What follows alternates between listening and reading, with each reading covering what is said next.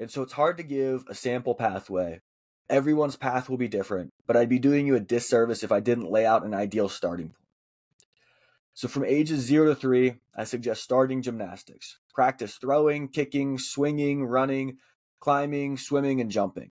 Encourage as much unstructured free play as possible. Yeah, straight A student, but I'm friends with the cool kids. Following the rules and the rubric. What's up, everybody? Welcome to the GT Performance Podcast, where we have a conversation dedicated to athlete development, so you can help your athlete get faster, stronger, healthier, and maximize their athletic career. My name is Dr. Zach Geiser, and I'm a sports performance coach, physical therapist, girl dad, and nerd about all things athletics. And in case you couldn't tell, I'm a little bit under the weather, so my voice is a little bit gone. We're going to push through, though. Today, I want to have a conversation about specialization. And in fact, I'm going to take an unpopular stance and say that every athlete should specialize if they want to reach their highest potential.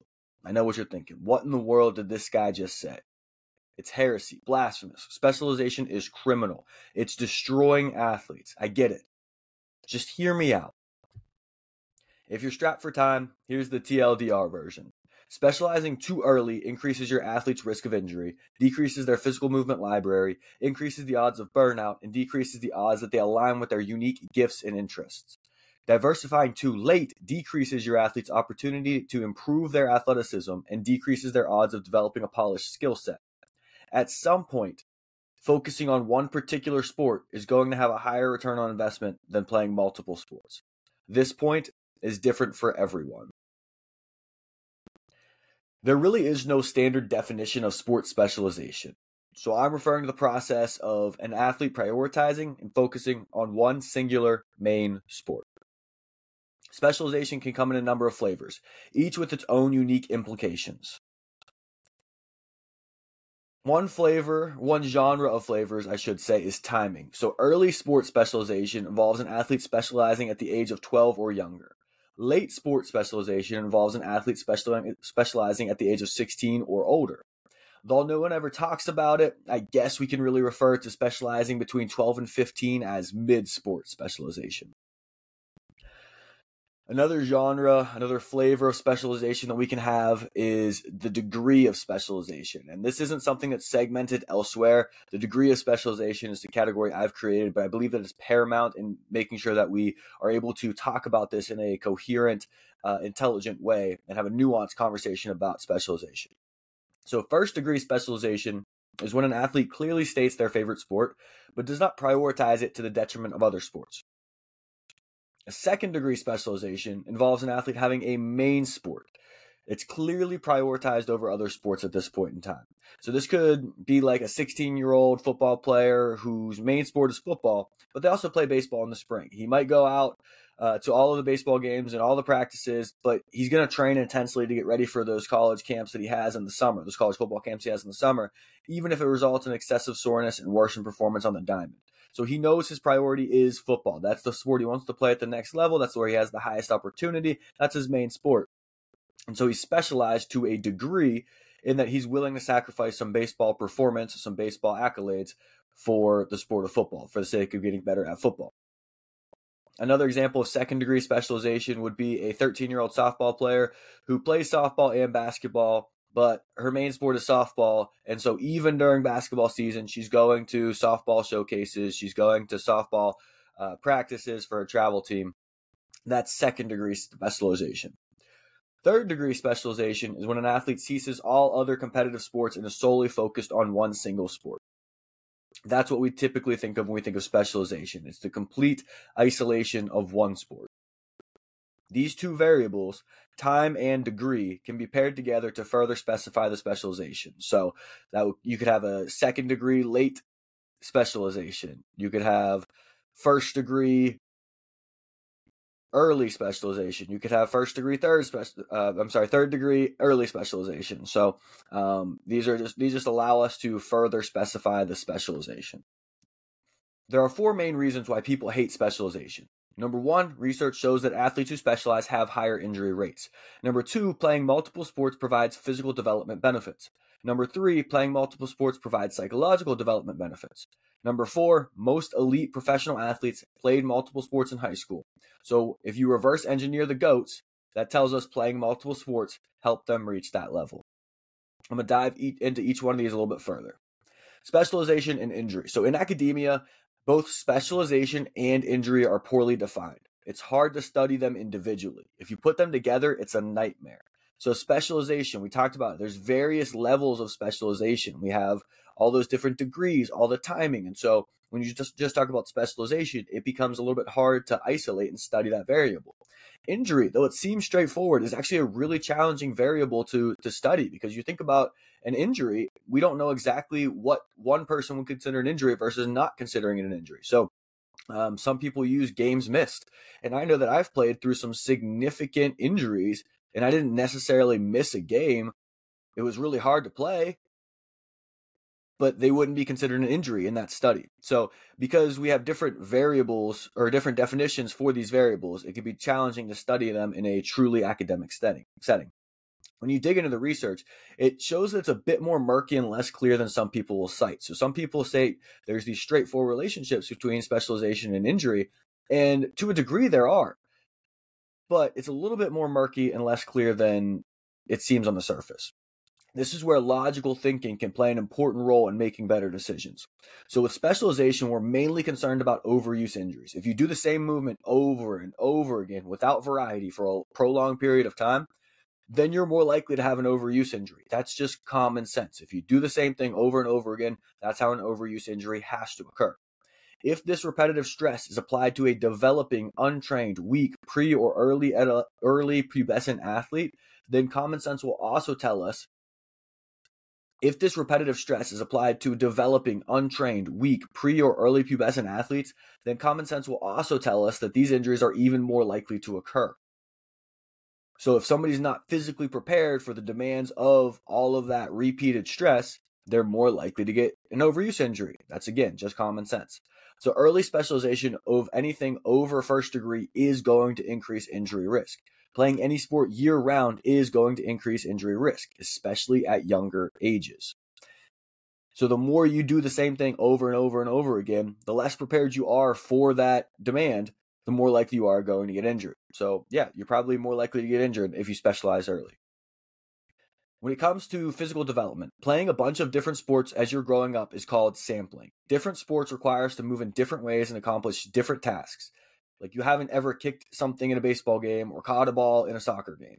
So those are different skills that you get from different games and different tasks. Sampling sports with different movement patterns exposes your athlete to a more rich proprioceptive environment. So let's dive a little deeper into what a proprioceptive environment even is. You think of their proprioceptive environment as akin to the training data for artificial intelligence. If an AI model is just trained on James Patterson novels, its capabilities are going to be limited. If it's trained on every book ever written, it's going to be able to make logical leaps in new situations and articulate insights more clearly. So if it's just trained on James Patterson novels, then it's going to be able to think like James Patterson. It's going to be able to create plots like James Patterson. It's going to be able to come to conclusions about James Patterson novels. But it's only going to be limited to James Patterson's thought processes. If it's trained on every book ever written, though, it's going to be able to make really novel leaps. It's going to be able to draw conclusions from a bunch of different areas. It's going to be able to produce logical leaps in new situations. If your athlete only plays softball her entire life, then her ability to understand how her body operates is going to be limited. If she samples softball, soccer, basketball, gymnastics, and swimming at various times throughout her childhood and early adolescence, she's going to have a wide range of movement skills and have a much higher athletic ceiling when she does decide to double down on softball. Specializing and focusing on one sport does allow for greater fine-tuning of specific skills. Steph Curry is a great shooter because he shoots 500 shots a day. Repetition does matter, but it's often best layered on after achieving a diverse movement skill set, not before. Let's move on to psychological components. Burnout is real. Doing the same thing day after day, month after month, and year after year is mentally exhausting. Chick-fil-A makes great food. Their drive-through lanes resemble New York City traffic jams for a reason. People love it. In college, our team would get it for us every time we traveled and every time we had a post-practice meal. It was great until it wasn't. I got exhausted with eating mildly soggy Chick-fil-A sandwiches every week for 4 years. It took me 6 years after graduating to step into a Chick-fil-A store without feeling nauseous. If an athlete plays the same sport year-round, or 8 to 9 months out of the year, that's essentially year-round, from the age of 6 until 18, they're going to get sick of it. I don't care how much they tell you they love it when they're 12, it catches up with them eventually. I've seen it time and time again. Furthermore, the sampling period allows them to find the path that most aligns with their unique interest and physical gifts. The more aligned they are, the more confidence they'll have, and the more they'll enjoy their athletic career. The more someone enjoys what they do, the more likely they are to achieve greatness in that field. Something I see time and time again is people talking about elite athletes and how they played multiple sports growing up. I saw a tweet or X post or whatever we're calling it nowadays that summed this point up really well. Quote, multi-sport participation is like most everything in training. It's helpful until it's not. And that point is different for everyone. For rare athletes, their 20s. For good athletes, some point in high school. Some 12-year-olds have to go all in on one sport just to have a sport to play. And that's a tweet from Nathan Hofstadter from Simply Faster. His Twitter handle is @CoachesVision. We're all playing by different rules. Patrick Mahomes played 3 sports at a high level because he is athletically superior to most everyone else on the planet, not vice versa. Some athletes go to big schools where 50-plus girls try out for a 12-person middle school volleyball team. Athletes here might have to specialize just because they aren't good enough at multiple sports to play multiple sports. Some athletes go to small schools where they're begging a 9th girl to come out for high school softball just so they have enough to field a team. Athletes here might play 4 sports throughout high school because they want to just maximize their enjoyment of high school sports, with no particular ambitions of becoming great at one singular sport. There isn't a right answer. We're all playing by different rules. Specializing too early is a problem if you want your athlete to reach their highest potential, but so is diversifying too late. At some point, focusing on one particular sport is going to have a higher return on investment than playing multiple. If you play 3 to 4 sports year round, you will not have an off season to If you play 3 to 4 sports year round, you will not have an off season to dedicate to improving your athletic engine and honing your craft. There's a reason we don't see athletes play multiple sports at the professional level. And if we ever do, it's so rare that they make a documentary about it. If you haven't caught on by now, there is no one right answer. Specializing too early has issues. Specializing too late has issues. And so it's hard to give a sample pathway. Everyone's path will be different, but I'd be doing you a disservice if I didn't lay out an ideal starting point. So from ages 0 to 3, I suggest starting gymnastics. Practice throwing, kicking, swinging, running, climbing, swimming, and jumping. Encourage as much unstructured free play as possible. From ages 3 to 9, stay in gymnastics. Sign up for every sport under the sun that your kid will agree to play. Make sure one of those sports involves swinging an object, one involves throwing an object, one involves kicking an object, and one involves a lot of running and change of direction. Encourage as much unstructured free play as possible. From the ages of 9 to 12, gymnastics participation becomes a little bit more optional. They've got a robust foundational skill set from that. Choose 3 to 4 sports that they enjoy the most and play those. If they show interest, they can begin to have semi-structured training for physical development. Still, encourage as much unstructured free play as possible. From ages 13 to 15, choose the 2 to 3 sports that they enjoy the most and play those. A main sport may be identified at this time.